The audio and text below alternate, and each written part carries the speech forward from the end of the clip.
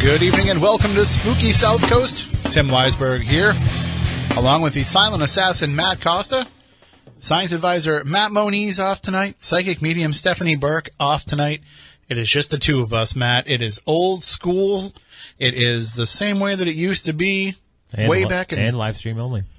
And live stream... Well, the live stream only is relatively new, but the just the two of us goes all the way back to January 26th, 2006. I always forget the date. I know it's like around 2006. Well, I just remember because it is... Wasn't it supposed to be the first of that year or something? I forget what it was supposed to be. It was October or November of 2005 when we actually were told that we could do the show. Right. But then we took a couple of months to kind of get ready and to plan things out. That's when we used to actually book the show months in advance instead of a couple of hours before we went into the studio. I feel like there was another factor that kind of put a kink in the cog. Well, I mean, I know that we were still... Was there like Celtics or something? Oh, yeah, I think there was. Maybe. I think we were at Celtics or Bruins. We ran on the station at that time. But just getting ready, too. I mean, you were coming into the locker room and learning how to run the board during the locker room, and I was not learning how to run the board. I found that out on the fly from you. You taught me. So, but you had to come in and learn first. But anyway. Which is why we still have problems to this day. Right. And that's why we're a little bit late starting tonight, because I didn't have everything set up and ready. But that's because I was eating and talking instead of getting ready for the show. You need your energy. I didn't want to eat on the show. That would just be gross. And unprofessional. It would be very unprofessional, especially to eat spaghetti on the show, because that's what I was eating. Right. I don't know what Town Square Media's spaghetti policy is, but... Yeah, I think... I don't think it's... No, you can't eat it over the board. I think that would be frowned upon. I think they would get upset if I was getting marinara sauce in all the equipment. But we are here to talk about the paranormal. Of course, we have to talk about food a little bit as well, but we will be talking about the paranormal tonight with our guest, Peter Haviland, who will be joining us in a little while. And he is a parapsychologist, a hypnotherapist, a paranormal researcher, and he's a very interesting guy. We're going to have a lot to talk about with him, but we'll also take your questions and comments for him as well at 508-996-0500 or 877-996-1420. You can join us in the chat room on Spooky South Coast's live streaming video, which normally this is where I'd promote to people on the radio that if you want to watch the show and chat with the show while we're on the radio, you can do that on our YouTube channel. But tonight we are YouTube only because the Red Sox are still going on. I thought it was an afternoon game or an early evening game, but I'm assuming that there must have been something to do with the rain earlier and things might have gotten held up. I didn't really pay attention today. I was in full getting ready to be DME mode, watching all kinds of interesting videos and saying, all these years that I thought there was an easier way to do what we were doing with Spooky South Coast, it turns out there is. Did you know that you can actually make your own podcast, Matt? I know that you know. Oh, really? Yeah. But I saw some instructions on how to do that. Don't worry, we're not going to change the Spooky South Coast podcast because, A, it's been going that way for so long, and B, we are way too lazy. So you don't have to worry about any changes with that. Right. If it ain't broke or kind of broke. It was kind of broke, though. We were getting a lot of complaints from people that they were having issues getting the latest episodes, but you think that you fixed that for the most part. I think so. If anyone does have any problems, feel free to message us, spookycrew@spookysouthcoast.com. If anything, email us and just tell us what service you use, and then we'll kind of maybe focus more on that. Yeah, we were getting some complaints from people saying, I can't get the podcast, and we need a little bit more information about that. We need to know how you're getting it. And maybe it wouldn't be a bad idea for everybody out there that's listening, and I know this is, tens of thousands of people every day that download this show, so we're probably asking for it. But if you want to reach out to us and email us, spookycrew@spookysouthcoast.com, or even just email me directly, tim@spookysouthcoast.com, and let us know how you listen to the show, so that we can see, what different ways and what different channels are working. Because we can't check we send this out through a podcast service that sends it out to every podcast service that's out there. So we can't track down every different way that you get the feed. Right. We can make sure that the feed itself is good, but we can't make sure that feed is working correctly across all those sites unless you tell us which ones are giving you an issue. So. Right. Remember when someone said they were listening to us on Podcast Pickle, and we were like, "What's Podcast Pickle?" Right. And then we go on there and we find out Yeah. we're pretty popular on Podcast Pickle, which I don't know if that still exists I don't anymore. know, but it was a thing. But yeah, we were pretty excited the first time we saw ourselves on iTunes. Yeah. Like, oh, we made it! Which pretty much every podcast makes it on iTunes. As long as you don't suck. As long as there's more than 30 seconds worth of content, they usually approve you. But I don't even have iTunes on my computer anymore, so I haven't even read the reviews. But we used to get some pretty interesting reviews on iTunes. Did we? Oh yeah. Yeah. I'll have to go back to that at some point. I guess I could download it onto my computer again just to check it out. I know there was a couple things that I was going to look into, and if people do use those services, maybe I will. One was Spotify. I don't know how many listeners. I mean, I know there's a lot of listeners on Spotify, but I think it's pretty exclusive for... Right, how many people are listening to our podcast right, on Spotify. Right, but it might be worth sending a few emails to. And another service is, how many people use Plex? I know Plex is a big, it's a server, service that you can have for your home, but it also has live TV and things like that. Oh, that Plex. Oh yeah, no, I didn't. I'm like, Plex, I don't think I've heard of that, but yeah, no, that Plex, yeah. I know what you're talking about. But they just, I think within the last couple, maybe the last couple of months, they started introducing podcasts. Can we get on Tidal? The one that Jay-Z and Beyonce own? So that, next time they drop a surprise album like they did last weekend? I thought that went under, or was that Milk? No, Tidal's still around. Is it? Yeah, no, Milk's done. Milk got absorbed back into Slacker. But I loved Milk. Milk was awesome. But no, Tidal, Jay-Z and Beyonce dropped that surprise album, so everybody was going into Tidal. So if we got on there, then maybe we would have gotten a lot of, incidental traffic. Like that time that we got 250,000 downloads in a day. We're like, what the hell is going on? Why are we so popular? Did Moniz kill the president or something? What's going on? And as it turns out, it was because we got featured on the front page of iTunes. Did I just get our show flagged by the Secret Service? Maybe. Yeah. I think I did. Yeah. If it wasn't before, it definitely is now. But don't worry. Moniz is harmless. He sounds way more dangerous than he really is. He's also kind of lazy. So they don't have anything to worry about. No.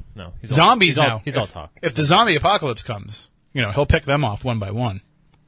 But right, I'm going over his house, and it's not just because I live next door. Right, he doesn't have. I don't think he has strong enough convictions that you have to worry about him. I think he's pretty passive guy on a lot of things. But anyway, so yeah, that's why we got that huge explosion, was because we were featured on iTunes. But now we're gonna get numbers like we never got before, because did you see the big news this week, Matt? I did not know. So that we're on the Dark Matter Radio Network, Dark Matter Digital Network. Oh yeah. Oh, I think I did hear about this. So that is a way that a lot of people listen to the show. A lot of people enjoy the show on Dark Matter. They rebroadcast us, I believe, on Tuesdays, 7:30 Eastern, so 4:30 Pacific time. Which, by the way, not to complain, Keith. I know that you've been getting a lot of slings and arrows over the last couple of months, but pretty much the standard accepted time scheduled to post is Eastern time. I'm not just trying to use my East Coast snobbishness to tell you that you should make everything Eastern time because I'm from the East Coast, but usually that's what people list times as. Mm-hmm. So it always screws me up when I'm trying to listen to shows on Dark Matter. I'm like, I gotta check that show out. And then it's like, no, I can't. I'm 3 hours early. Or 3 hours late. Right. However it works out. But anyway, so we air on Dark Matter, but now we're joining a new online network. And I'm very excited about this one. I heard big things about this. We will be on kingdomofnyradio.com. The Spookacy. That's what we are. Because kingdomofnyradio.com is the real legacy. Right. We are the Spookacy.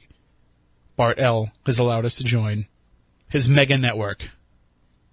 Which, by the way, if you have not been listening to, you really need to go check it out. Because I don't know what he's doing. but the sound is incredible. He's playing a lot of music, a lot of original Art Bell bumper music, and the sound is just amazing. Even on my crappy computer speakers in the newsroom. I was listening the other night as I was finishing up my stories. Amazing. So I can only imagine how great we'll sound when we are on kingdomofnightradio.com. Yeah. And I think I just earned some BART coins for us, too. So that'll be good. I just want to let everybody know really quickly, and a little bit of an apology, too, before we get into it with our guest tonight, that I know I said we were going to be on the air last week, and then we had that spot decision not to broadcast the show. That was because I was at the Middleborough Paracon during the day, and my assumption was because we had, I had a paranormal event the night before at the Smith Harris House in Niantic, Connecticut, that ended at 1 a.m., and then I had a 2-hour ride home. So I knew I wasn't even going to be having the possibility of climbing into bed till at least 3 a.m. And then I had to be at the Middleborough Paracon by 10 a.m. So my thought and feeling was, if they ask me to help out with the ghost hunt for the Middleborough Paracon, there's no way I'm going to have the energy to be able to do it. Because I'm just going to be dragging ass by that point. And almost going in to do Spooky South Coast will be more relaxing. Because when you're on a paranormal investigation, you're expending a lot of energy. And we can argue about whether or not, ghosts are there and drawing from your energy, which is a possibility. But even beyond that, you're going to just be drained because you're running up and down stairs, carrying a lot of equipment around. It was hot and muggy that day, so that's going to zap out some of your energy. So I just figured by the time, 5:30, 6 o'clock rolled around and the day part of the Paracon was over, I would be wiped out. I would go home, take a couple hours nap, come in and do Spooky South Coast, go home, go to bed again. But when they asked, they said, hey, we're doing a ghost hunt at the Oliver House. After this, do you want to take part? I can't say no. I can't say no to the Oliver House because it's that amazing. First of all, just from a historical perspective, being able to walk through the same home that Ben Franklin stayed in, to put your hand on the closet door and open the same closet that Ben Franklin found the letters from the Oliver family to the British monarchy, basically spying on the revolution and giving away all the secrets to the British crown. To be able to be in that house at any given time is amazing enough. But the fact that every time I go there, the paranormal stuff just goes insane. And I told the story before on the air about the last time I was there, the picture that lifted itself up off the wall and came smashing down at the end of the night after the event was over, and it was just the staff of the house and myself hanging around talking in one room. In the other room, this picture just comes smashing down, and the way that the picture was hung up, it had only been hung up earlier that day, the nail was at a 45-degree angle pointing up, coming out of the wall, and then the picture itself had one of those sawtooth brackets that was clamped onto that nail. So it had to get up and over the nail head and be pushed up. Anyway, long story short, something had to go underneath that photo and flip it to get it off. So that alone was pretty intense. But this last Saturday, we were in the basement. And the basement of the Oliver House has an area that was part of the Underground Railroad. There's a little hidden area there where they would hide people. Then there's another smaller area in the basement that's a hiding spot as well. Every time we go into that basement, weird things happen. But we had something like 30 people running around this house, which isn't too many people, but it's a lot of people. So I said to some folks, I said, why don't we go down to the basement away from everybody else and just go sit there and shut off all of our devices. And people always, are excited when they go on a ghost hunt because they just spent $200 on the latest piece of tech. They have this, this new app that they want to try, whatever it is. They've always got all this gear that they want to show up and use.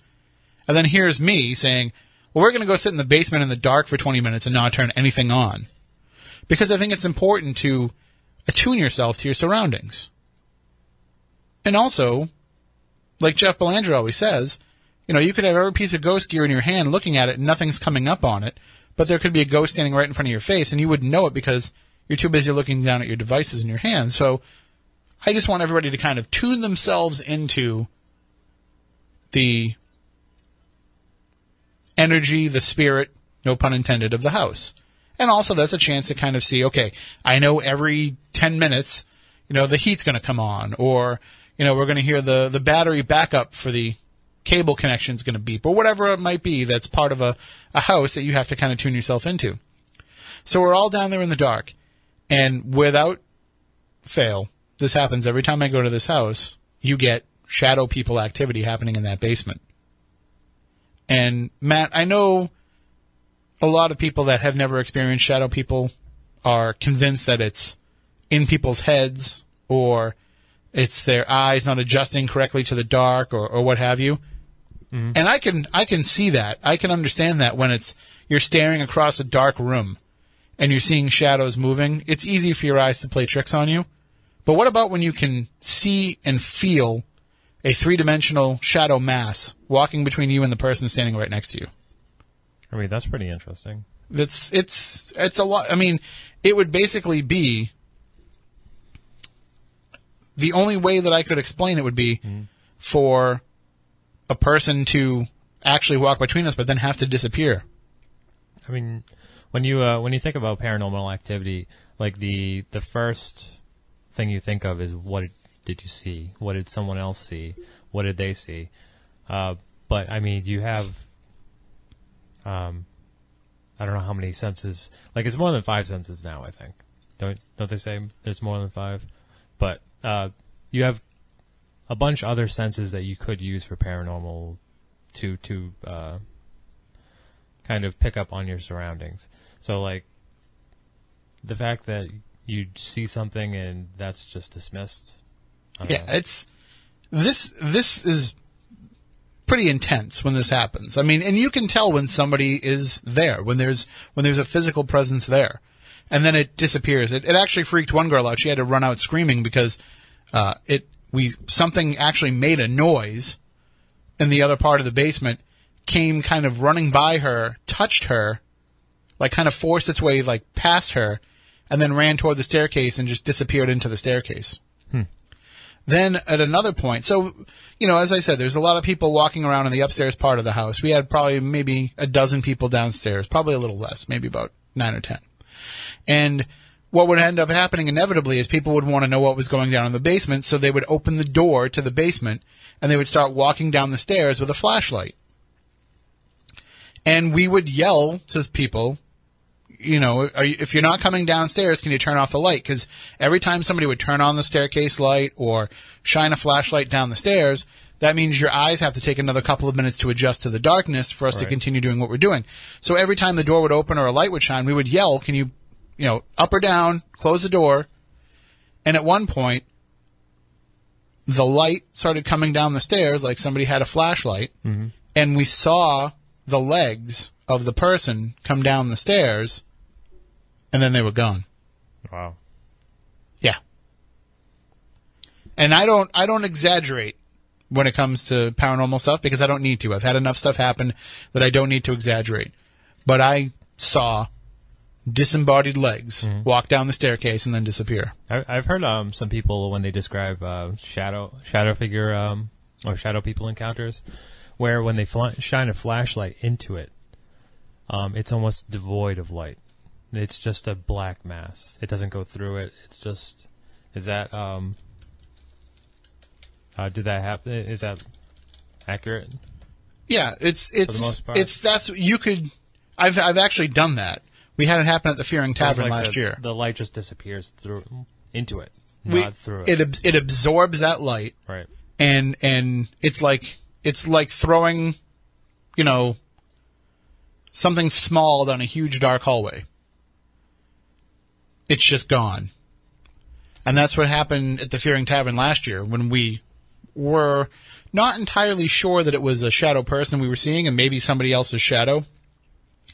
But that was what kind of tipped us off that we were dealing with something that had mass, is that when we shine the light on it, it just, instead of disappearing, because if you shine a light on a shadow, it should wash out the shadow. Right. And this did not do that. This stayed a three-dimensional solid figure, and the light was just gone. But we didn't try that in the Oliver house last weekend because we kept all the lights off. So maybe we're wrong calling them shadow people. Maybe we should call them, I don't know. Yeah, because you're right. It's not a shadow. It's almost like it's antimatter.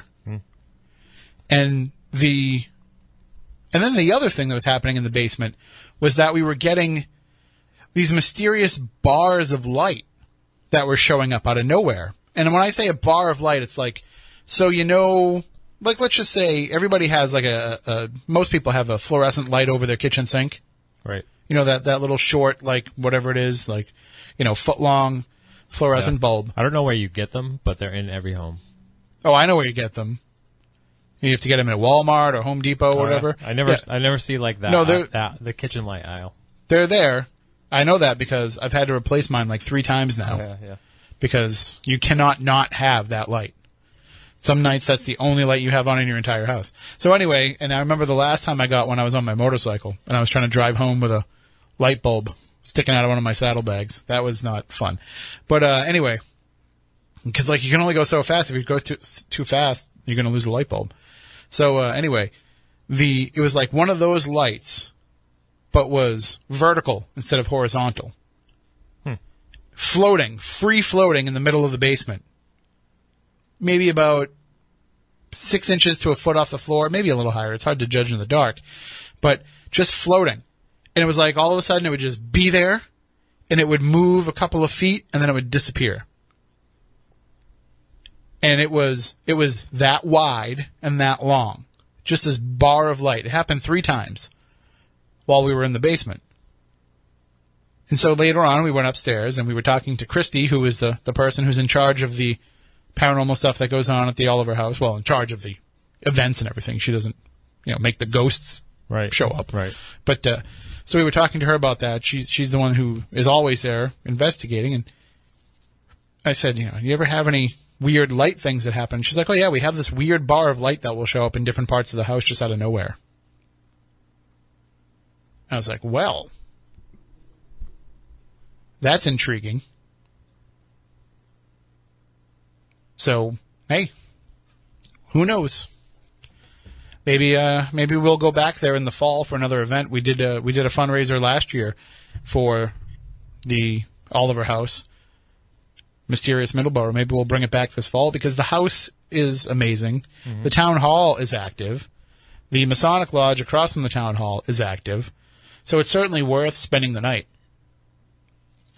And just real quick, a question popped up in the chat room asking what I think about Whitley Strieber begging for another $15,000 on top of the $22,000 he already got for his website. Listen, I don't know all that much about websites, but I'm pretty sure that you don't need $15,000 to protect your website. No. I know that because I work here in the newsroom, and we always have the commercials for, like, LifeLock and all that stuff. $9.99 a month. We have security on our website. The Legend Trips website has security on it. I think I pay $200 a year for that security. So I don't know what kind of security you need. Listen, I don't want to blast somebody on the show, but there's a reason why we haven't had Whitley Strieber back on.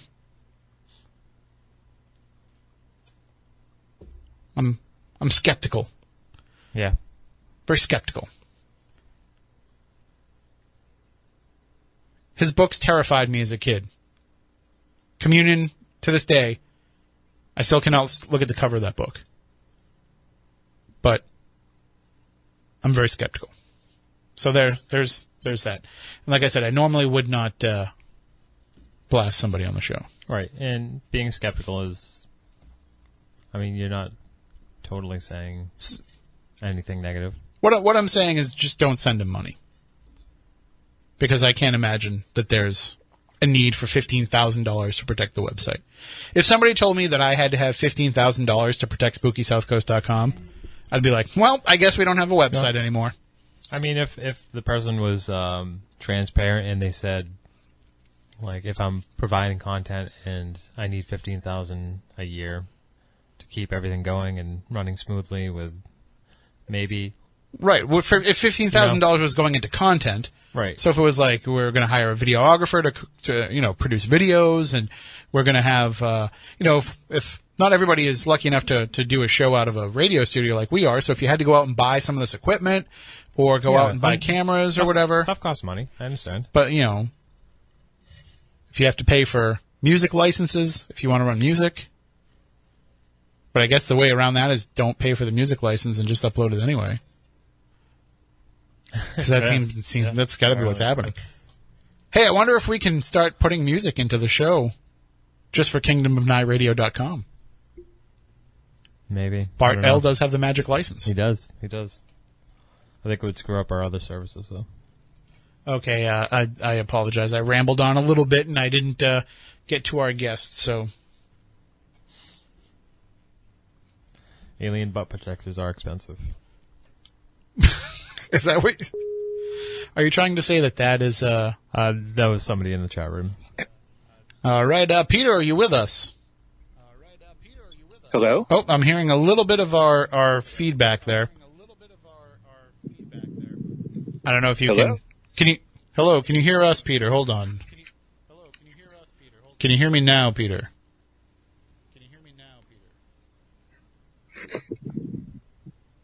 Hello? Matt, I don't know. I get this all set up over here. Come see if I'm doing this wrong. I'm in phone.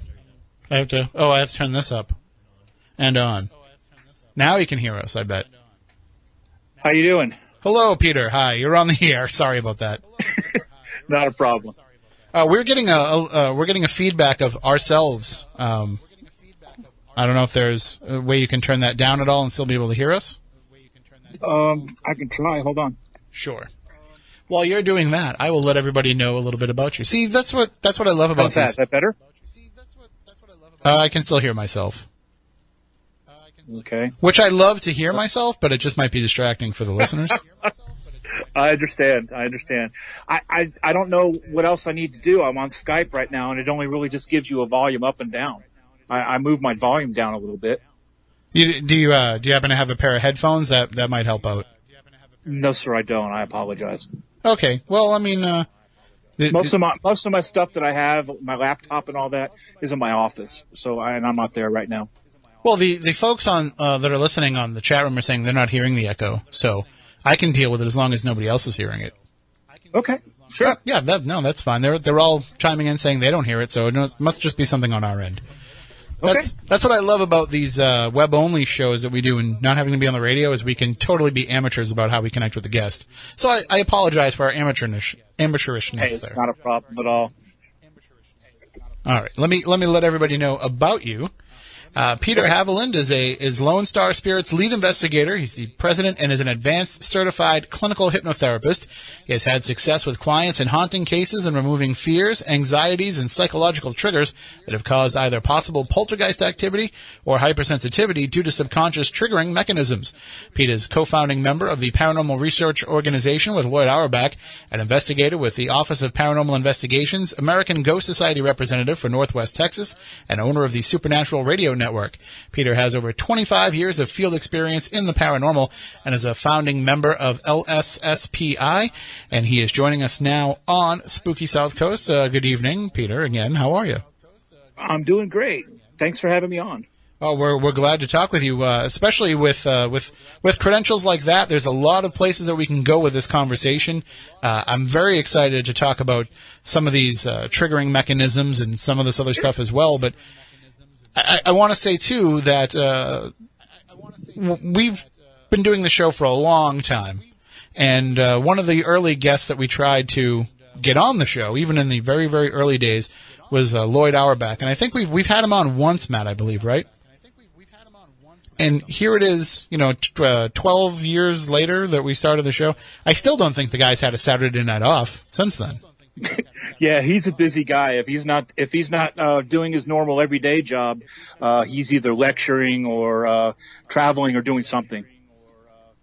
Oh, well, I also think that when you are, that much in demand too, you've got to think that he's got people that are always hounding him, saying, "Hey, can you join us for this investigation? Hey, can you come with us to this?" And hey, so even when you think you're going to have a night off, somebody's probably calling you and coming up with something else for you to do. I'm sure. And I know he still takes my phone calls, so he's busy. Well, I do think too that you're a pretty busy guy yourself too. So you've probably got your hands full taking a look at just some of the paranormal activity I know of in Texas. It seems like that is a hot spot for weird phenomena, not just ghosts, but all kinds of strange things. Yeah, we got Bigfoot down here. We got UFOs. You name it, we pretty much got it down here. What is? Obviously, you're dealing with hauntings, but does your organization also look into some of these other strange things as well? No, unfortunately, we got all we can do with residentials. Understandable. I usually get Daryl Sims to take care of the UFO stuff, and Ken Gerard to do the crypto stuff for us. So, with the ghost phenomena that happens there, with the paranormal phenomena that happens there, would you say that there is a reason to believe that there is, like we have the Bridgewater Triangle here in Massachusetts, would you call that, some type of a vortex area where all these weird things are happening? I would say so. And the reason being is that, just from, the discoveries that you've had in the area and everything that seems to be, almost the same. So, I would. What it is, I couldn't tell you. I have no clue. But yeah, the area seems like it would be some type of a vortex. As long as it's keeping you busy, there's no reason to really try to solve it and figure it out. But I'm very fascinated by places like that where there can be, because there's a lot of trees in the paranormal. There's not a lot of places where we can take all those trees and see that whole entire forest. And I think Texas, especially your area of Texas, is one area where you can actually start to see that forest. Oh, yes. So then, this is probably something that you have been doing for quite a while now. I've seen your name around for a long time, and not to make you feel old, but you've probably been checking this stuff out for quite some time. Yeah, I've been doing it. It's been over 30 years now, and I tell you what, I get so many I get so many emails and phone calls about questions on stuff. I just had one today. Some lady that's in Omaha is claiming that she thinks she's possessed. So I had to hand that one over to the priest that I work with to see what he can figure out on that one. It didn't seem like when I was assessing her, she didn't seem like that there was anything happening as far as being a possession. It seemed like more of a, more of a faith issue. I think 'cause she was concerned about her faith, and also that she had done something with a curandera, with Mexican witch, and I'm thinking that with that, subconsciously she might be manifesting something. Wow. I don't like to ask the question of, because you hear it too much in interview, and it's lazy interviewing, I think, a lot of times too. But I'm an open book, man. You can ask me whatever. If I don't know, I'll tell you I don't know. No, it's just I hate to start a conversation with, so tell us how you got involved in all this stuff, Peter. But I have to ask, did the credentials come after you started looking into this stuff, or were you already a hypnotherapist beforehand? Yeah, the credentials came way after. I think that everybody that has that's in the study has had something happen to them that would push them towards, the study itself. Mine is that I was 12 years old in my parents' house, and I was watching a monster movie, and the room went cold, and my dog sat up and turned around and was looking up the stairs on our house, and I saw my grandfather walking down the stairs. And I love my grandfather, but he passed the year before. When I saw him, it wasn't There wasn't any sound. There wasn't any, it wasn't, he wasn't really that fluid. It was kind of like a jerky motion, not like you see in the movies, but I don't exactly know how to describe it. And he looked solid. He looked solid to a point. And when he came down the stairs, he made a left turn, and believe it or not, went into our hall closet, which had a big medallion that he brought over from Italy that hung in two of the houses that he built in New York. So it was that point that I kind of figured that it was his property, and he was kind of walking towards what he knew. And at 12 years old, I mean, you can't get really a whole lot deeper than that. So I just started reading everything I could. Hans Holzer was a big was a big writer at the time. D. Scott Rogo, Peter Underwood. I just read everything I could on haunted houses and ghosts, and I would go into school and shoot for a while there. They called me the Ghost Boy because you couldn't find me you couldn't find me anywhere without a ghost book, and I would always be sitting down and reading. I got into high school, and I got real lucky with my psych prof. He let me write on parapsychological things. I just had to kind of keep it within a basic realm of what he wanted to have done, but put a twist on it. And he helped me hone my craft there. And then I got into college, and same thing with psychology.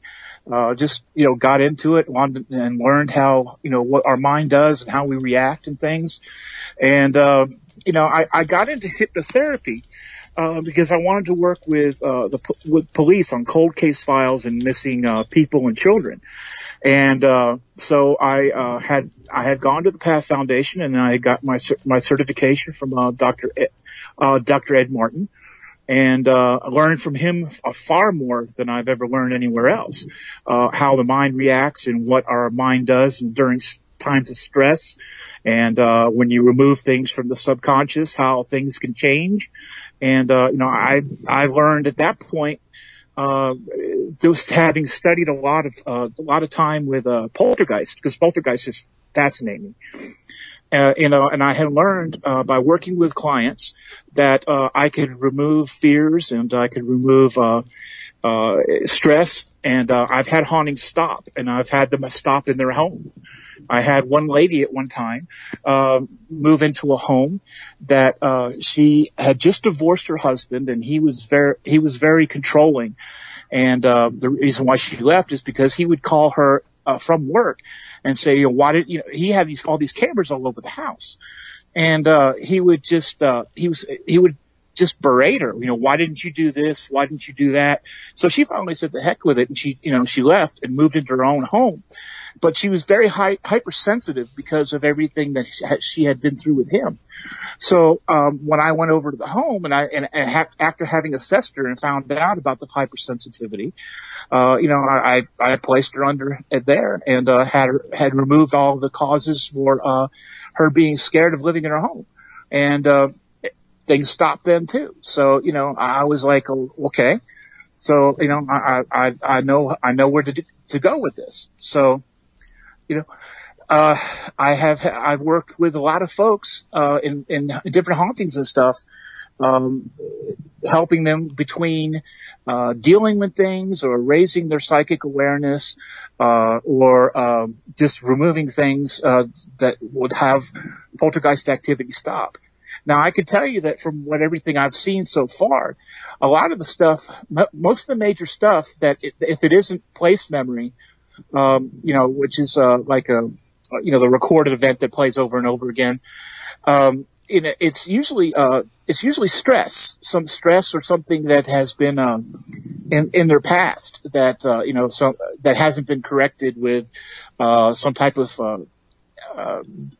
talking to a psychologist or psychiatrist or counselor. And so that you still have those triggers, and with the right person or the right sense can trigger that issue that you had way back, and it can physically manifest. Well, and I'm sorry? A question came up in the chat room Sure. while you're speaking.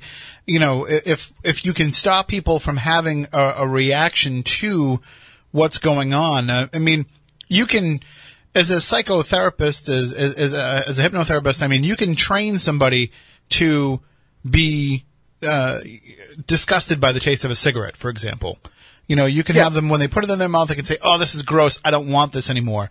But that doesn't get rid of... And I've done that before. But that doesn't get rid of the root desire to smoke, right?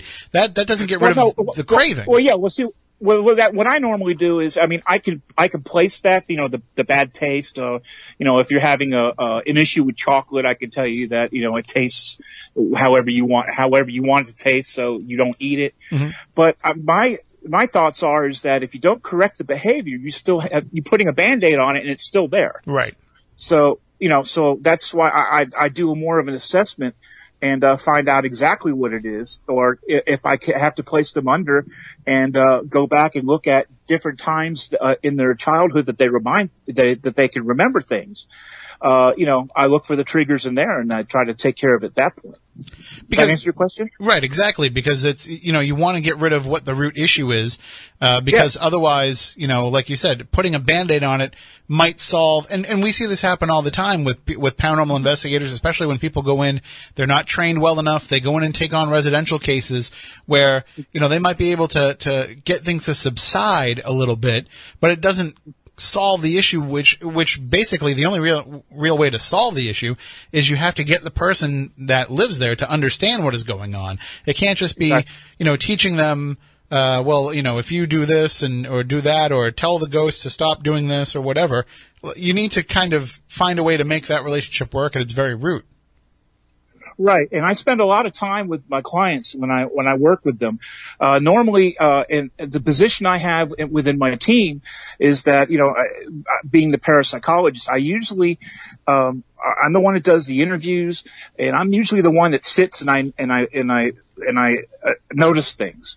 I look at the family, how it's reacting, during, whatever's going on while we're doing things. I pay attention to, behaviors and things like that. So, what triggers off what, and if this one does this, it ticks this one off and something might happen after that. So, I spend a lot of time after I do the assessment to explain in much detail as I can, for them to understand. And then what I usually do too is I provide them reading material, because sometimes, it's too much to grasp at one time.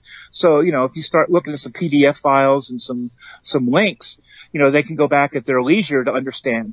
And I found that helps out a lot too, because the more you get to know how things work, the more you understand, and things just tend to dissipate because of the understanding. Not so much that you're running anything out of the house, but if it's a psychological thing, if they understand how their mind is working and how they're perceiving things, and they learn it, then sometimes it just goes away. And I've heard that happen, more often than not, where people will have phenomena going on that they don't understand. They'll call somebody in to help them figure out whether or not it's something paranormal in nature. And then once they just get that answer of one way or another, obviously if it turns out that it's not paranormal, that's a lot easier to digest. Right. But if somebody comes in and says, "I think you do have something going on here," sometimes that's just enough for them to better understand it, to not be afraid of it, and then that fear stops feeding into it. Exactly. Sometimes just to giving the validation of, hey, they heard it too. Okay, thanks. I've had that happen too. And I was watching you speak a little bit, before we got on, and it sounds like that, you've had a lot of experiences as far as seeing things as well. Mm-hmm. So, you kind of understand what I'm talking about. Yeah, that's the other thing too is, if you're a person, and you probably see this doing residential cases all the time, if you're a person that understands the paranormal world and knows what to look for, then it takes a lot more for it to affect you. You might experience it, but it takes a lot more for it to get to the point where it unnerves you, so you can deal with it a little bit more. So sometimes you're going in there under the guise of being an investigator or a researcher, but you're actually going in there to be more of an educator and to kind of arm the person with enough information that all of a sudden the unknown doesn't become it doesn't stay unknown, and it becomes far less scary. Exactly. I mean, it'd be a lot easier if people would just like buy a book that you wrote, but you know, I'm working on it right now. if you go to the house, maybe they make you chocolate chip cookies, so there's always that too. I've gone to houses before, and I've had folks make meals for us while we're there. Wow. And it's always appreciated. We don't ask for it, but it's always appreciated with that. And, here's my thing. I can't go into residential cases. We've done a few things here and there, but I don't like going into somebody else's house. It's just weird to me. And so, I don't even like it, like when you go to somebody's house, they're having like a yard sale, and they're like, oh, all the stuff is in the garage. Like, nah, I'll just stay out here. So I always can appreciate when people can go in and handle the residential cases, because you are putting yourselves into that person's life completely, which I mean, I guess you have to be able to understand what it is that they're going through. Yeah, and there's been times when I've worked with poltergeist cases that I've actually moved into the home for a few days at a time, because in all honesty, when you work in a case and you work in something that that they're experiencing, they're 24/7. All right, so they're going to see a lot more stuff and experience a lot more stuff than I would. So if I could place myself in there for a small amount of time to see if I can get just a 10% of what they're experiencing, I can understand a little bit more, and it puts them more at ease too, because they're seeing me go through it with them. And the other part of it too is with people having these experiences and going through this, as you said, it's just being there alongside them and them seeing the way that you react to it. And the way that's one of the things that I try to caution people that go in and do residential cases all the time is you have to realize that when you go in there and you're there, you're basically, like a paranormal security guard for these people. You can't flinch. You can't get freaked out by something, because you getting freaked out means that person might never want to go back into their own home again. Well, yeah. I mean, if the answer man's stumped, who are they going to ask? Exactly. But, I mean, you can be stumped. It's okay to say, I don't know. Yeah. But you can't run out screaming. I've seen things I can't explain. I'm not saying that I know everything. I don't. There's no way for me to know everything. But, the minute and I've seen it happen with investigators where I've said to them, they've taken off on an investigation and said, I can't go back down there. I can't go. Like, no, you have to, because you're the last line of defense for these people. You have to be able to go in there and say, whatever this is, I know it can't hurt me. I know it can't, it's very limited in its reach. It's very limited in its power. The most it can do is unnerve me, and I can't let it do that. Right. Exactly. Is there is there a trick that you have to do for your fellow investigators? Do you have to kind of hypnotize them so that they, don't freak out? I've actually hypnotized investigators to bolster their courage if I have to. I've also had them. I've also talked with them, and I told them, I said, look, you've chosen to do this, whether it's just for fun or if you're a serious researcher. And I remind them, this is what you're here for. This is why you chose this. This is what you want to experience. So, after I tell them this, I tell them, to go ahead and get your composure and feel, so you feel comfortable. And I'm not going to place anybody in somewhere that they're uncomfortable with, but I like for them to kind of settle in. But, and I was listening to you talking about, sitting in the basement and with the lights off so you can get to feel the room, feel the area. I agree totally with that. You have to know where you are. You have to have, your energy is also, mixing with whatever energy that might be there. So the more that your energy is there, the more it gets used to it. Maybe you might have seen those feet coming down the stairs a little longer. Maybe you don't know if it was an energy thing or if it just if it has any feeling saying, well, he's weirding me out and he leaves. I mean, you don't know. So Well, I mean, I guess too, like there's the benefit of being able to have that effect on your fellow investigators, being able to, maybe you can help raise their, for lack of a better term, their kind of their vibrational status, their get them a little bit more up into the beta waves so they can perceive this stuff through hypnosis. You can probably get people closer to that, but then isn't the opposite side of that too, you have to be careful not to put somebody in a state where they could be highly susceptible to suggestion. I make sure that, I before I place anybody into hypnosis, I explain to them what I'm going to do. I explain to them what it's going to do, and I want them to be comfortable with it. I just don't place anybody under without knowing exactly what I'm doing. So when I work with clients, for just, PTSD and things like that, when I do the assessment and, as I'm writing my session, I go over the session after I'm done with it, so they know exactly what's being done, they know exactly what we're going to do, and they know exactly how the session's going to go. No surprises, and that's also a good comfort level. That I've found that the more they know about what you're going to do, the easier that they will go under. I've never been hypnotized. I've never been put into that type of a scenario or a suggestion. I've always said, I'd be open to the possibility, but at the same time, when I go on an investigation, just as an example, this came up, it was last Friday night when I was in Connecticut. I'm talking to some of the tour guides for the Smith Harris house, and one of them said to me, dead serious, "Have you ever investigated while taking psychedelics?" I said, "Well, no." I don't have folks do that. No, because I don't have to do that. I've never taken a psychedelic, and I probably wouldn't because I just don't have that much time. But it made me think that it's not entirely a bad idea to have that happen because under controlled circumstances with a doctor, I could see maybe experimenting with that, but just going into somebody's not into somebody's home, no, somebody's place of business or home. Yeah, you don't need anybody tripping out in there. I mean, that's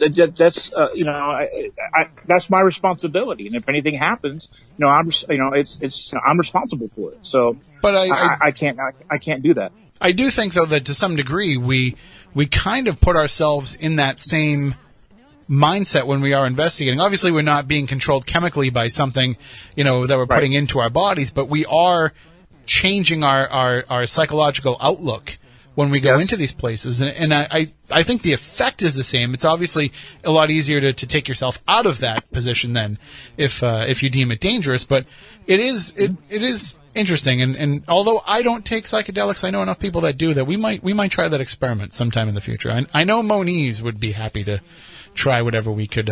My co-host Matt Moniz, who's not here tonight, would be happy to try that. But I would. Just make sure that they know. I would like to just see kind of what the effect is on them. I've done podcasts while drunk, if that counts. That's a pretty famous episode of Spooky South Coast. So when you are, I didn't even ask. Which, by the way, we're going to have to do another. We say this every summer. We're going to do another backyard podcast this year. As you're getting ready to put somebody into this state. So say you're going on an investigation. You have somebody that's with you who is a new investigator who is joining you for the first time, and they're apprehensive about going into this. They're concerned about going into this. Do you think that an investigator that has that mentality, that has that stress level, can that actually be beneficial on an investigation? Yes, it actually can. But I don't want anybody thinking that with my the investigators I work with, I place them all under and they're like robots. I don't do that at all. But I mean, if somebody wants to be placed under because of they need the courage or they're scared or something like that, I have no problem doing that. And it only helps them because they can see, okay, I handled that well. So they might next time they might not want me to place them under. Maybe they might want to try it on their own. But I also have folks shadowing, the more experienced investigators too. So it's not like that they're going to be in an area that they're by themselves. There were somebody else that have had experiences. So, they don't feel that bad when they're going and working in a place. And I apologize to anybody that's listening. I fixed the echo problem. That was on my end. That was that I had the YouTube open on my computer. But if anybody just heard me pop into the network, I noticed the phone lines were lighting up, so I just want to make sure it wasn't people that are listening on the radio calling to tell us that we were off the air. So I just popped it onto the radio for a minute to see if we were okay. But we do have the phone lines open if anybody wants to call in. 508-996-0500. Peter, we have somebody on the line if you want to take a call. It may not be related to what we're talking about at all, so just as a warning. If I don't know, I'll just if I don't know, I'll just tell you I don't know. Well, chances are we'll probably end up cutting him if it's who it might be. But let's see. Okay. Good evening. You're on Spooky South Coast with our guest Peter Haviland. Yes, I'm only calling because I like to listen to your show. Although you're getting two different programs in the last hour, I don't know what it's going to do now because I turned it off for a minute. But you're getting two different shows and you have two programs. On the radio? Yes. You're listening on the radio? Okay, yeah, we're not even broadcasting on the radio right now. Oh, okay, but it's on there. So you're hearing us go, that's why you're hearing... And you're hearing something else, yeah. You're hearing the guest over... See, if this is what happens. I do this every time. Thank you for the heads up. No problem. Thank you. Which would you rather hear, the Red Sox or Spooky South Coast? South Coast. I'd rather listen to that. I'm not crazy for sports too much. Are the Red Sox over? Yeah, they are. Yes, they are. All right. We can fix that problem right now. We're going to go on the radio. All right. Thanks. Thank you. All right. So that explains why the phone lines were lighting up, because I forgot to push one of the other. Why do they keep letting me come in here and do this show? They like you. So welcome back to Spooky South Coast. We are broadcasting now over the WBSM, in addition to broadcasting on Spooky TV at SpookySouthCoast.com. So now everybody can hear us over the radio. And we are talking with our guest, Peter Haviland. He is a hypnotherapist, a parapsychologist, a paranormal researcher. We're talking with him about his approach to investigations and how exactly he utilizes his abilities as a hypnotherapist on paranormal investigations. And we also got him to hypnotize me and make me cluck like a chicken, but you guys missed that part because we were just on YouTube at that point. You're going to have to watch out for those brown eggs. we just want to give that little tease so that people go and check out the beginning of the podcast. So if anybody wants to call in again, 508-996-0500. Now that you can hear the full show on WBSM, it will make way more sense that you can hear both sides of the conversation. So in looking at some of these residential cases that you go to, what is more often than not, because I think things have changed a little bit. When we started doing the show, 12 years ago, we would often have people that would say that they had paranormal activity going on. You would show up at their house. It would turn out to be something else. In the early days of ghost hunters being on TV, we would see a lot of cases that they would go and take care of where people thought it was paranormal. It turned out not to be. Are you seeing a change in the way that people understand the paranormal now, so that now when you go out on a case, on a residential case, are we seeing a higher percentage of actual paranormal activity happening, or is it still a lot of misperception by the homeowner, by the resident or the business owner, thinking that it's something else? Well, I don't mean to sound like a hater, but when the paranormal shows came out, I mean, it was great for to put a spotlight on what researchers like us do. It was great. But the problem is that when you start doing stuff like that and you're looking at these shows, they're entertainment purposes. I mean, drama sells soap, so they're going to do whatever they need to do to make sure people tune in next week. Now, I've never been on an investigation. I'm sure you haven't either. That is 4 hours. I mean, I've been at places for 12 hours, sat in a corner and watched spiders. I mean, but you can't put that on TV. So, so a lot of folks, when they have stuff happening in their homes, there is a lot of misidentification because they'll think, hey, Zach did this in this attic and he got this and this is happening at my house. So this must be what Zach's dealing with.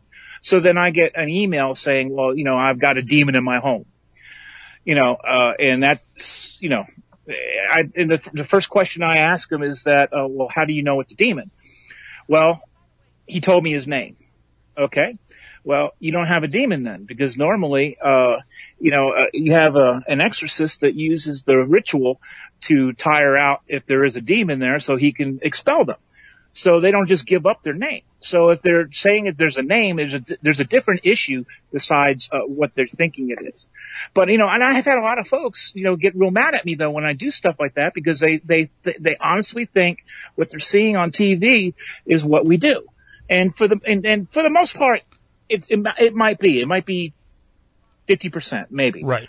But the other stuff, I mean, it's just all smoke and mirrors. And like I said, I don't mean to sound like a hater. But what gets me is that, you were talking about earlier about investigators going into a house that, that didn't have any background and things like that.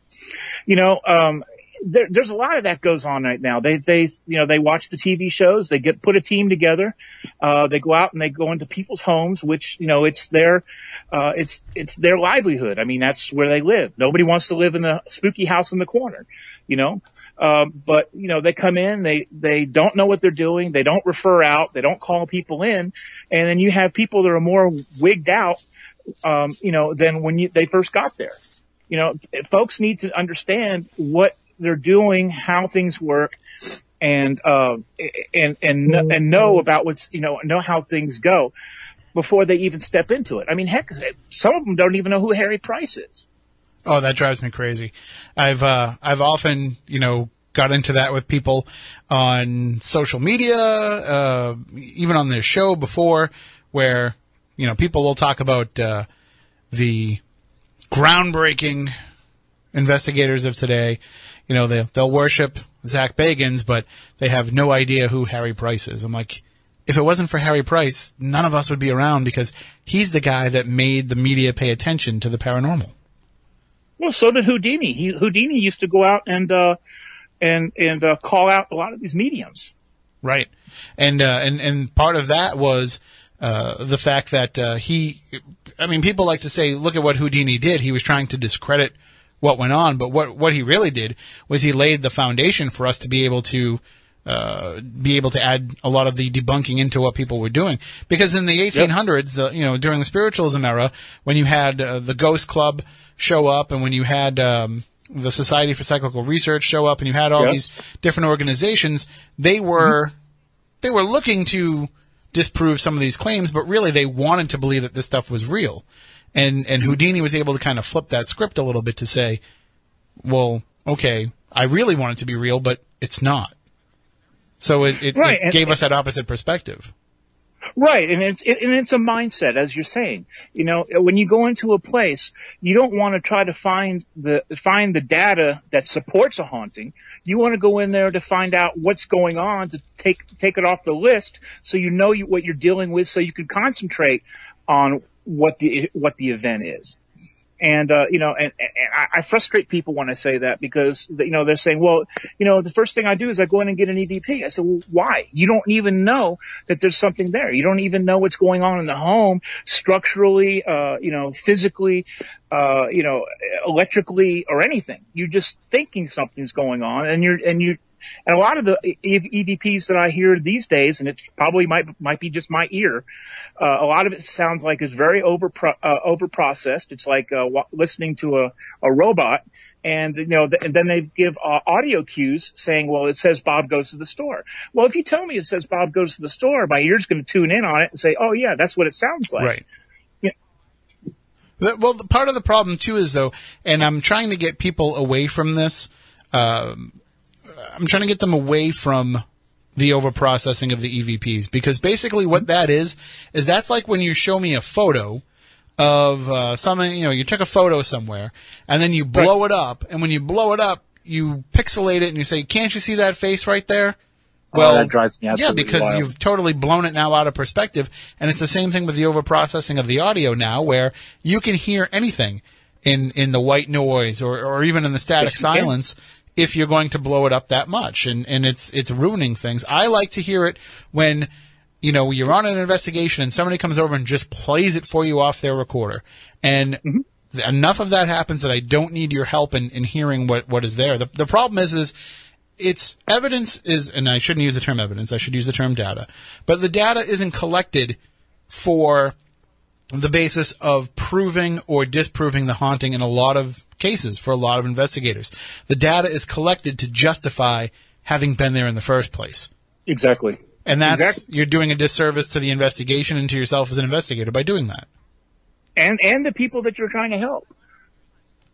Right. Absolutely. They're having enough stuff go on that they don't need you coming in there and, supposedly having enough stuff going on. They don't need you coming in there and misinterpreting everything else to make them feel better. And a lot of times you won't be doing that. You'll be making them feel worse. Yeah. And, and then they start getting weirded out that they feel like the house is, haunted or demonically possessed or whatever. And now they have all this money tied up into it and they want to move.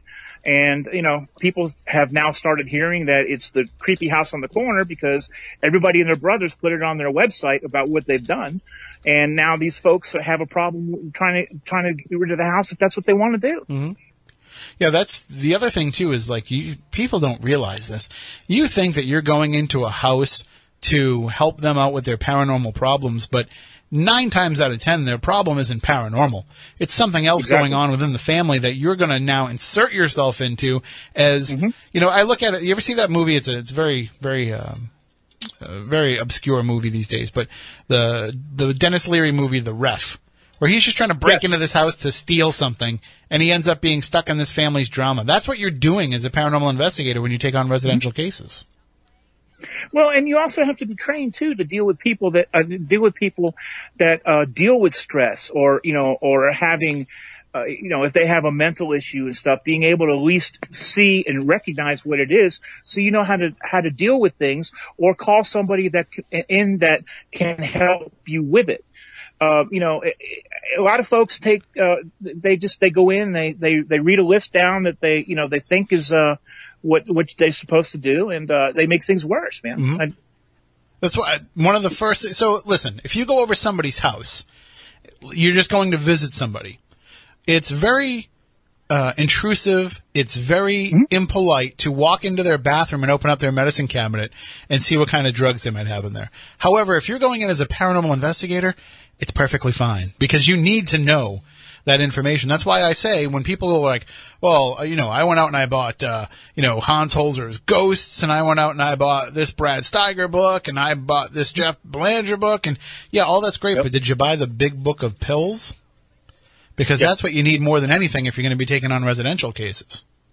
Well, I have an app on my phone that I can look up what pills are and what the great idea. effects are against each other. I always have that with me. So then, you don't even, because there should be an intake, and this as a hypnotherapist, there should be an intake for every patient that you're doing. There should be an intake for every client that you're taking on as an investigator, because you need to have an understanding of what you're putting yourself into and what this person is expecting out of you, and if those expectations are realistic. Well, I have an investigator that's a paramedic. Okay. So if anybody's going to be checking meds, the paramedic is the one to be checking the meds, because he's got an understanding, or a basic understanding of what we're looking for, what things do, and knows how to find the information and at least understand what's going on. Not just everybody can go in and do this. You have to have training. You do. You have to have training. But unfortunately, and I don't say that because I'm trying to place myself above anybody. I'm not. I don't do that. But you need to have folks like police officers or psychologists, psychiatrists, counselors, stuff like that know how to deal with people in stress. Especially if you have, I've had cases before that I've had to call in child protection services because of the treatment of one of the children. And I've had to do that. Did I want to do that? No. It breaks my heart when that happens, but you have to know what you're looking at so you know how to handle things. If anybody's watching the video, they just saw me, kind of giggle a little bit. That's because, Bart said in the chat room, he is a paramedic. He only treats ghosts. I'm just racking up the Bart coins tonight. But that is absolutely 100% the biggest issue that I have with people taking on residential cases. It's that they are so excited.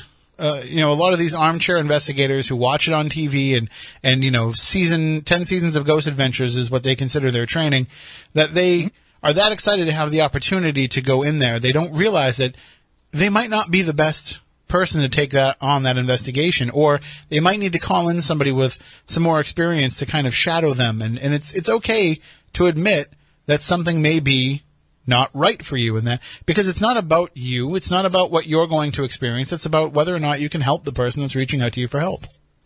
And people will think better of you if you do call in somebody that has more experience to walk with you, or, you shadow them or whatever, because then they know, okay, they're exactly what you're saying. They care about what I'm going through. It's not an ego thing. It's not, it's not a TV thing. They actually want to help. And people appreciate that. Well, the other thing too with residential cases is, and I want to get into this because your experience with poltergeist cases, I think, fits in perfectly with a lot of what people experience in these hauntings or supposed hauntings. Okay. But I got to ask you first, before we get into this and go down that path, Sure. What is your definition of a poltergeist haunting? What do you think is going on with a poltergeist haunting? I think it is a manifestation of an issue with a person that when they're triggered, the subconscious places the energy out into the atmosphere or the environment, and usually when they do that, it has something to do with what happened with the original issue. For instance, there's been cases they've talked about having seen rain or water. And metaphorically, that's depression or sadness. When they talk about fire poltergeist, that's usually anger. If it's like fire on your wife's stuff, then you're mad at your wife for some reason. I mean, it's just, it kind of falls into it. I do believe that the conscious mind can survive death. It's very, very rare, but that is an intelligent haunting when that happens. That's not a poltergeist. Then you have what I was talking about before, place memory. Us having an energy field around us, and during high emotions, happy, bad, sad, whatever, we place that information into the environments that we live in. So our psychic selves pick that up. And, and that's when you have empaths being able to read a room. Sometimes you hear footsteps all the time going up and down the stairs because somebody might have been, upset or whatever the case may be, and so, I mean, there's all these different levels. I just don't, tune into the poltergeist, but it just seems like most of the calls that I get, at least 80% of the calls that I get, are related to that. And it doesn't surprise me because of the way that the world is today, and and people are more highly stressed, and a lot of folks have a lot of more issues than either we had in the past, or now it's just becoming more it's becoming accepted now to talk about it. Before anybody thinks that this is a political comment, since I got blasted for the last show for getting political, because people don't realize that anything that I say politically is just setting up for a joke. I'm never really going to talk politics on this show, unless, it's, like the politics behind whether or not there's going to be UFO disclosure. That's a different story. But, I don't just espouse politics on there. I didn't even do it when I had a show that was general talk. But anyway, but I do think that the climate of the world right now and all of the divisiveness that's going on has worked its way into families and has worked its way in. So there's kids that are against their parents, husbands and wives that are against each other, that are on opposite sides of the discussion, where everything can be fine at home, but then something comes on the news about, children being taken from their parents or any of these stories that have been in the news. We're under a lot of stressful times right now. I would like to think that these are growing pains, and things will come better from this. I really believe that. But yeah, I mean, there's a lot of stressful things. Depending on what who you support in politics. Yeah, I mean that's a hot button, man. was it religion and politics? You never discuss them. Right, exactly. But those are the things that are feeding into these, just putting that energy out between people living in a home that's only making things worse. Let me tell you a little bit of a personal story. So, and I've talked about this on the show, so it's not like I'm speaking out of school here, but I had an aunt and uncle that owned a haunted house for years. And the activity started and was centered around my female cousin, Amy, who was about 12 or 13 at the time. And she seemed to be teenage angst, huh? Yeah, exactly. And that's the way she was. She went from being she was my aunt treated her like a little girly girl and, wanted her to be the next Shirley Temple and all that kind of stuff. And as she became a teenager, she realized that wasn't really what she was into. So there was a lot of that, coming of age stuff going on.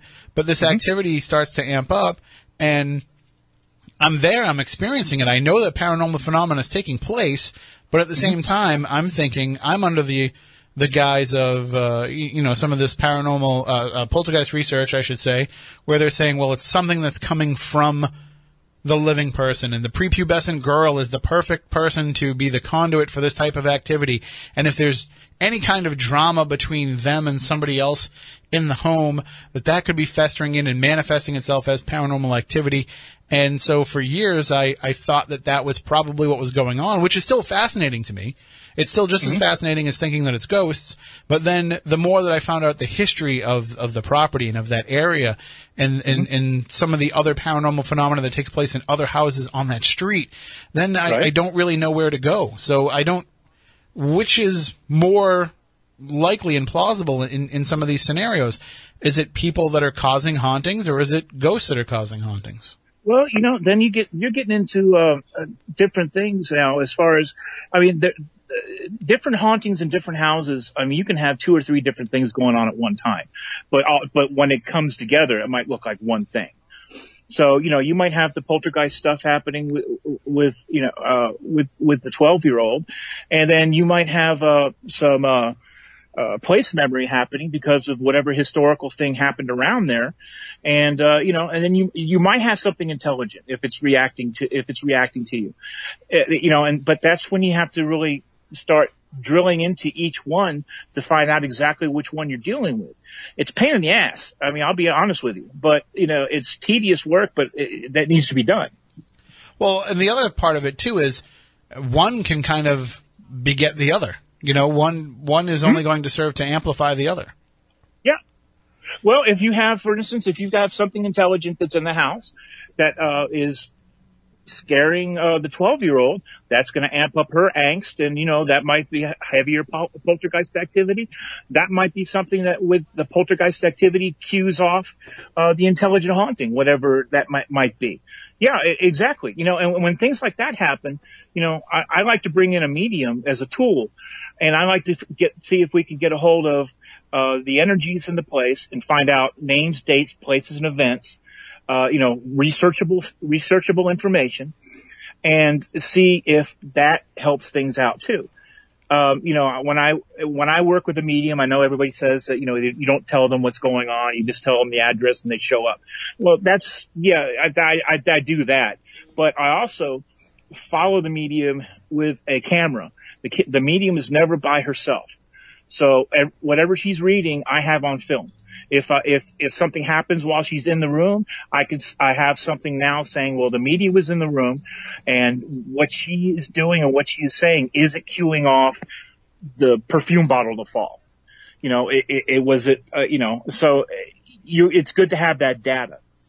I don't let the medium go off by herself. Also, because if she starts getting into something that might be intelligent and it starts to stress her, you have to understand and look at what your medium is doing. And if she's under stress, you want to pull her, to let her calm down and recenter herself and see if she wants to continue, because, some of those energies are really strong.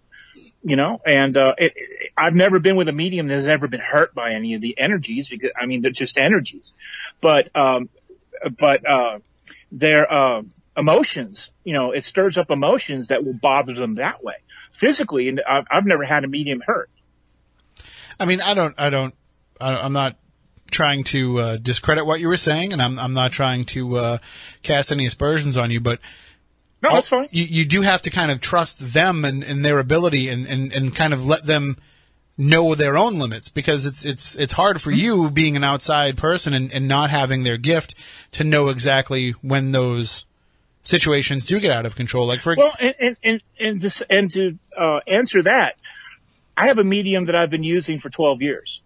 So she's the only person I bring out.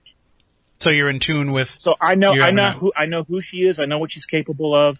I know her tells, and she and I work well together. She knows I want names, dates, places, and events.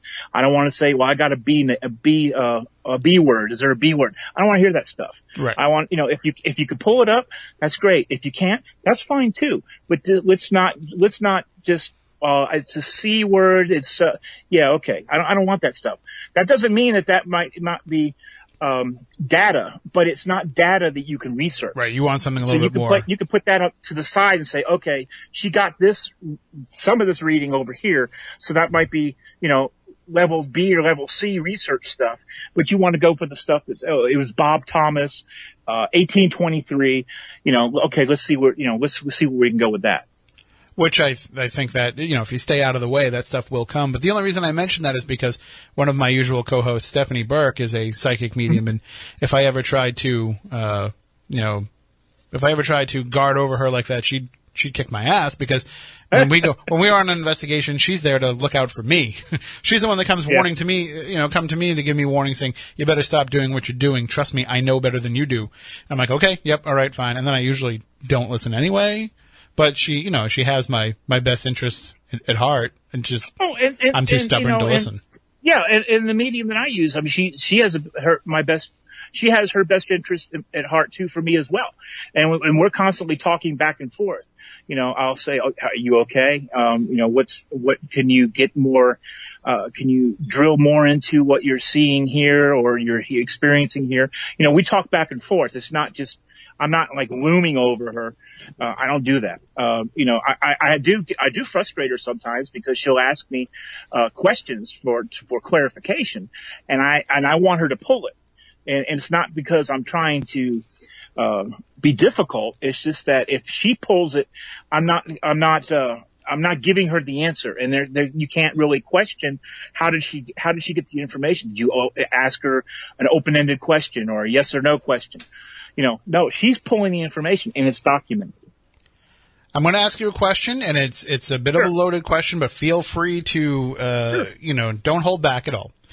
And that question is, as somebody who has studied this phenomena, as somebody who has put in the time to become a parapsychologist, and I know, working with Lloyd Auerbach, I know how he feels about this situation because I've heard him talk about it for years.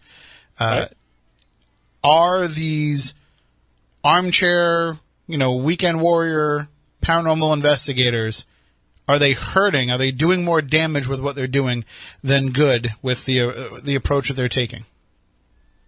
Well, to answer that question, I mean, I can't say that they're all hurting things because I don't know all the different levels and knowledge levels of who's going out there. Right.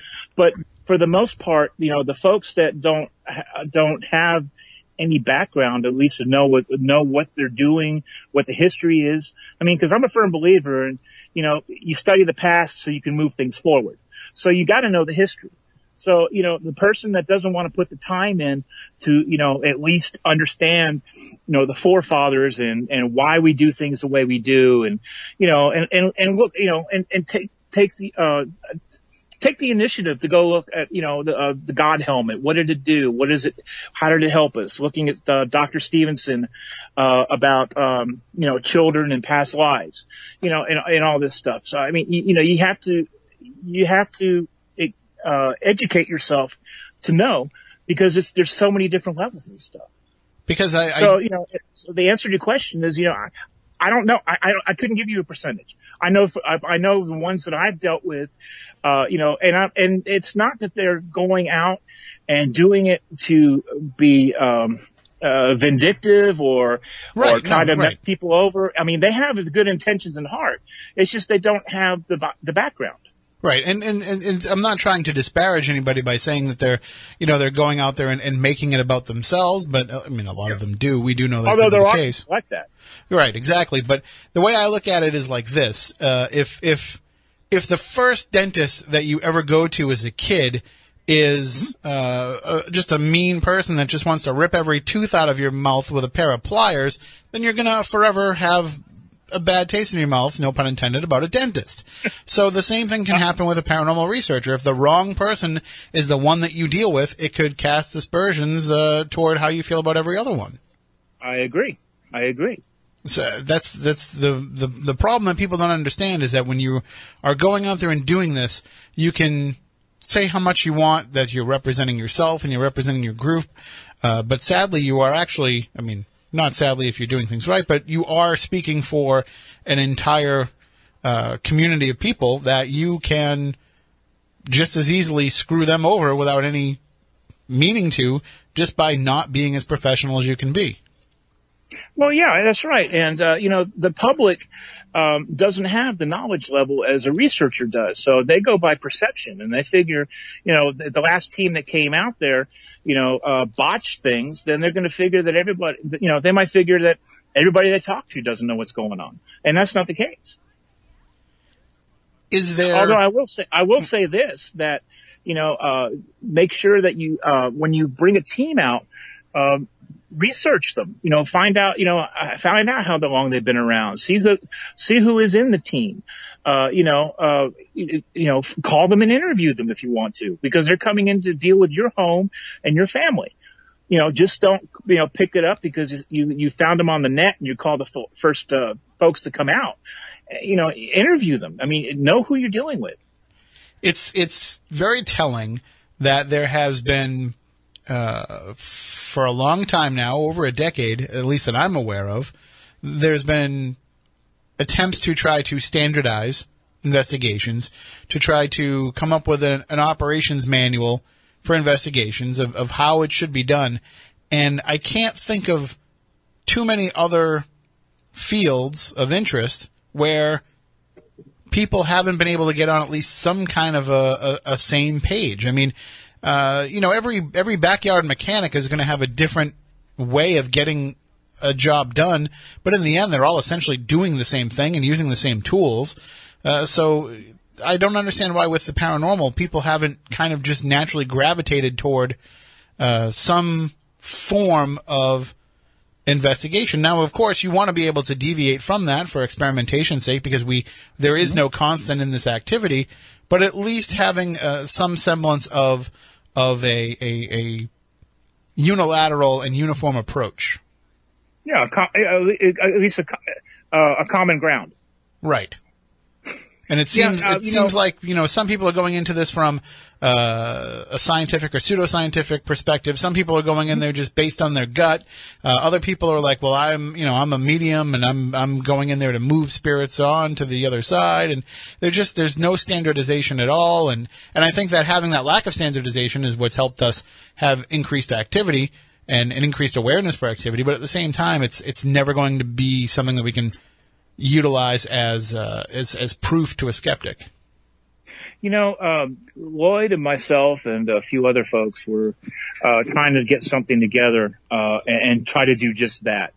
And one thing that I have noticed when we were contacting teams to try to place them within the group, so we could have teams in different states, so people could either go to them or for knowledge or bring them out to work with them. It just seems like, as you stated, everybody's got a different way of doing things. When you try to standardize things, then you get, it's always an argument with folks. It's always an argument. For instance, my thing is, I don't like K2 meters. I think they're trash. I use Alpha Labs. They've been around a lot longer and they give a better reading. They're more standardized. But that's my personal opinion, but if you've got somebody going into a place with a K2 meter, that's just basically an on and off and just lights. You don't really know exactly, what your levels are. You don't know what's really keying it off. You have lights, and you try to use it for communication. It's not really a communication tool. It just doesn't work that way. But I mean, it can. I mean, it can work for communication if there's something there, and you're saying, and I don't have any financial stake in the K2. I have a couple of them, and if I'm on an investigation, I usually hand them off to somebody else to use because I have no real use for it either. But if something can make it fluctuate, it still can be communication. Yeah, but I mean, exactly how sensitive is that communication? Like I could put a tri-field natural down, and I mean, and this thing is so sensitive that it'll catch lightning strikes. Mm-hmm. Okay, so you have it set down, and I'll interview somebody, and I'll ask him keywords that might have something to do with what happened in the area, and if I get an answer from them, I see it go. I could tell you that what level it went to. You can't tell that with a K2. Yeah, right. You go right. What is it? Go all the way over to red, and it's yes, and then yellow's no, or however you work it. But I mean, it's just not. To me, it's just not. It's not enough information. Right. Well, I mean, yeah, sure. For terms of data logging and for actually, keeping a hardcore, report of what's going on, yeah, a tri-field is naturally going to be better. But for just anecdotally and in the course of an investigation, trying to find out if there's something there. Again, I would never show somebody K2 hits and say, hey, this is proof that you have a ghost. But it's certainly an okay indicator that there could be activity going on. And that's the key that you just said. People use it for proof of ghosts. You know what you're doing. Most folks that will go out there with that K2, they see it on TV, and they figure, okay, that's what it is. It's a ghost finder. And you and I both know that there's no such thing as a ghost finder. Right. Well, except the Ghost Radar app. The Ghost Radar app is measuring foolproof. the environment around us with environmental tools. And for the event around, you're getting the around the event. You're not in the event because we don't have anything that will measure that. My joke didn't land there because I was trying to talk over you there. I was saying that the Ghost Radar is foolproof. That works 100% of the time because it's every time I turn it on, there's ghosts.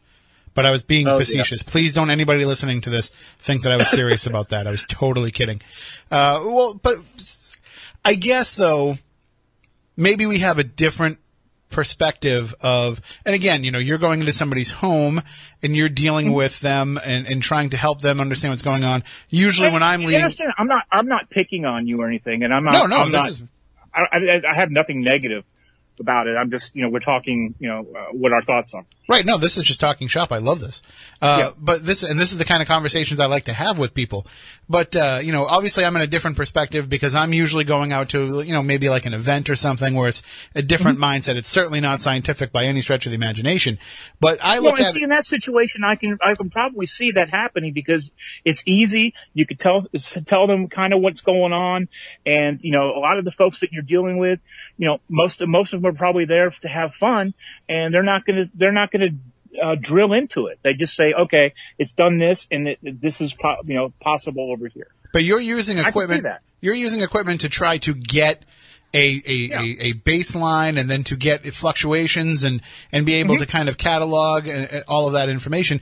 I look at it like this: I want to use equipment as a way to, as we were talking about before, like when you put people into a hypnotic state, to try to get them into the mindset, to kind of get them up into those beta waves. So I use the equipment to try to make them be more accepting of the fact that the phenomena is happening around them. And I understand that none of that stuff is going to actually show them that it really is. But if the K2 meter lights up and people are like, okay, wait a minute, now I think there's something around here, then their perspective changes. Their outlook changes.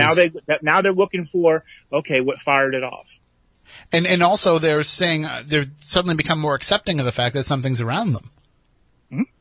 So I think, I don't really want to use equipment to try to prove or disprove anything. I just kind of want to use it to get people to be accepting of it.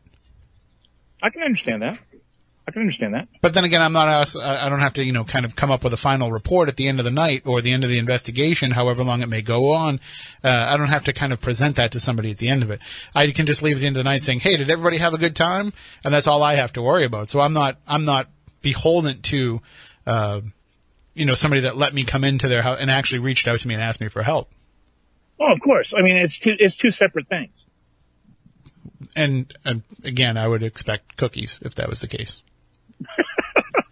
Well, I will ask you this though, Peter, in all the investigations that you have done, okay. If you had to put, and again, I know it's kind of hard to kind of put abstract numbers on this, but if you had to kind of guesstimate, what percentage would you say turns out to actually be something that you would consider paranormal phenomena, and how much of it is just, and again, it's hard to judge in one night or one investigation, but how much of it would you say is actual phenomena, and is that phenomena on the increase in recent years? Phenomenon is on the increase over the years, and as we talked, it's a lot of the stress levels and things like that have gotten a lot higher as time's progressed. So, I mean, taking that into consideration, yeah, I could see how poltergeist activity could probably pick up a little bit just because of what it is. Now, as far as what I've done, a lot of what I see is explainable. Okay. I would say probably, if we're talking numbers, I'd say probably 80 to 90% is explainable somehow. It's whether it's an issue within the family unit, whether it's structural of the home, if it's a medical condition, if it's somebody faking it, and I've had that happen a few times myself, because of they're either wanting attention or just trying to see if they can weird out their parents. I've had that happen. But I would say probably about 10%, maybe. Yeah, 10% probably. That might be something. If somebody, sorry, go ahead. Go ahead. I would say if somebody came to you and said, the inverse. Maybe they said to you, 80% of the time, 90% of the time, I investigate, I have something paranormal that I can't explain. Would you question their outlook, question their methodology, or? Yes, I would. Okay. Just because, but not in an attacking way. Right. I don't do that. But I would ask them what their methodology is, and if it would be possible, if I could, maybe observe, during one of their things. And I'm not saying that to try to be, try to grade them or anything like that. Mm-hmm. I just want to try to understand what other folks are seeing, and what we're dealing with. And I would always try to help. I don't think that I'm above anybody. I don't. But I've always been the type of person that I like to help and I like to teach. So if I could be in a situation to help teach, or if we can, maybe I might be doing something wrong. I mean, who knows? I'm open to that. We're all human. So a good exchanging of ideas is always great if you can get that to happen. A lot of folks don't like to do that. And that's what I've noticed about. There's definitely been kind of a come around a bit in the paranormal world of people saying, people being more willing to admit that they don't know, and more willing to admit that there may be something beyond just their own experiences. For a long time, everybody was trying to run around acting like they knew it all, and we're seeing a lot more of a, even Lloyd's guilty of that to some degree, of saying that, he was, I've seen him and I've heard him say, like, he's one of the authorities on this stuff, and that, he knows what's going on when other people don't. And I think even that mindset is a little bit hurtful to advancing these questions, because you have to be willing to say, and you know him better than I do, obviously, I'm just saying what I've heard in interviews, but you have to be willing to say, maybe one of these newcomers ends up finding something that in my 30, 40 years of doing this, I never encountered, or finds a technique that I never thought of using and changes the game. And I'm always been open to that. Always. like I said, we're all people. We all don't have the answers. I can't speak for Lloyd, on what he's stating, but Sure. I do know that his level of knowledge is very expansive. So, I wouldn't know exactly what he would be referring to. Well, I mean, that was what I thought. And then I talked to some folks a couple of years ago. I made a few friends who actually work with him very frequently. And I said, well, I've always kind of thought that he was kind of standoffish on stuff because, I hear him in these interviews and it seems like he's not willing to accept new ideas. And they're like, I don't know what shows you're listening to, but when we're out there with him, it's completely the opposite of that. He's fascinated by anything that comes in, any new idea, any new approach, because he's been doing it for so long that you want to try new things. Every time I've ever been around him, we've discussed cases or just whatever.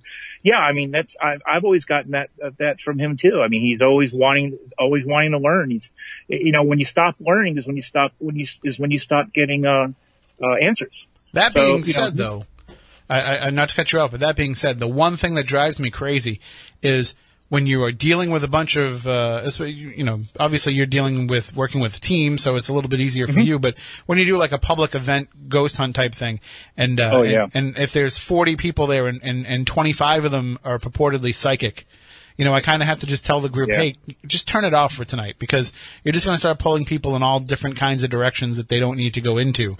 And there has been more of a proliferation of that, I would say, for sure. More people with abilities, we'll say.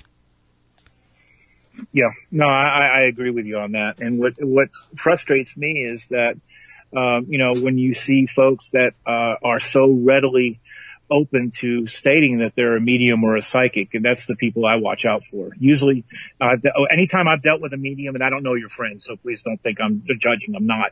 But anytime I've ever dealt with anybody, as far as a medium or a psychic, they're very towards themselves. I mean, they know what they can do. They know that people know, to contact them if that's what they need. And they're very low key. They're not the ones that, are screaming it from the rooftops. Those are the folks I worry about. That's something that, actually her and I talk about quite a bit. That if, somebody comes up to you and says the first thing that they do is, hi, I'm so-and-so and I'm a psychic medium. That, like Teresa Caputo, the New Jersey psychic or whatever she is. So, hi, I'm a psychic. Do you have a brother in the store? I mean, I know a lot of that's for TV too, but I've heard folks say that have gone out to see her, when they're talking to her, she's always making sure that that she's psychic. That's one of the things that drives me crazy is that people think. I mean, I don't know Teresa Caputo. I've never even watched Long Island. No, and I don't Medium, either. I'm just going by what I've seen. But it drives me crazy when people think that what they see on TV is like accurately. Maybe she does go up to people on the street and just start saying that stuff. But chances are that it's just something that they're doing. Oh yeah, like I said, that's TV. Camera. I mean, drama sells soap, so I understand that. The other thing that always weirds me out is when people want to come up to me and the first thing that they want to tell me about is like a paranormal fishing story, like the first. Well, let me tell you about what happened to me. Like, I don't even know you, and now you want to start telling me about your most intense paranormal experience. Like, I don't even know if I can trust you yet. So the fish stories and the introducing yourself as a psychic automatically. Just put that aside, people. We do have a caller on the line, 508-996-0500, if you'd like to talk with our guest, Peter Haviland, and we can take this call right now. Good evening. You're on Spooky South Coast. Hey, good evening, gentlemen. How are y'all doing tonight? We are doing well. Doing great. How are you, sir? I'm blessed, man. I just had a quick question. So I was in the chat room talking with some people. I brought a point up that I'd like to get both of your opinions on. Sure. First of all, I've been an experiencer since I was little. And when I say experiencer, I'm talking about just high strangeness in general. What do y'all think? And I'd like to hear this opinion from both of you about the connection between the UFO phenomenon and close encounters and the paranormal phenomenon such as poltergeist and whatnot. Yeah, as far as something like that, I haven't come across anything that has crossed over like that. But I could see how it might come across like that, because from what I've heard, as far as aliens or aliens doing that, sometimes they will speak through telepathy and things like that, which can affect your psychic self. So I can kind of see how that might do it. Does that make sense? Right. And that's kind of what's happened to me in the past. I've had close encounter experiences since I was real little, and sometimes, not every time, but sometimes I would have for example, a poltergeist outbreak, like either before or after the close encounter experience. And it's just I've heard that too. I'm sorry. Go ahead. No, I was just saying I've heard that as well. Yeah, because after looking at my experiences retrospectively, after doing a lot of research, I've researched with a parapsychologist, Dr. Barry Taff. I don't know if you're familiar with him. Yeah, Barry's good. Barry's good. He brought a good point up in his book, Aliens Above, Ghosts Below. I highly recommend that book to anybody who's interested in real parapsychology.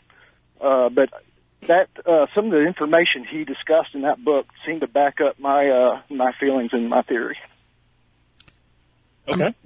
My approach. It's something what I would probably do if you were here in Houston, and if you were having something like that. What I would probably do is I would probably put you under, and we'd look at the day or the time that you're having those issues, and we'd explore it to see exactly what's going on, what's happening, and what are you seeing, what is things like that. And that would probably also get you to understand a little bit more of what's going on, being able to explore that.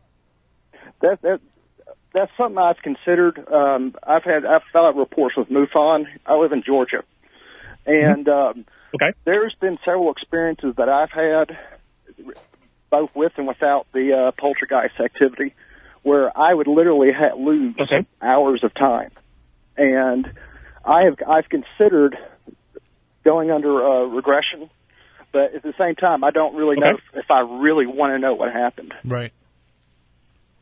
Well, that would have to be something that you would want to you'd want to get right with yourself, because it's it is very traumatic.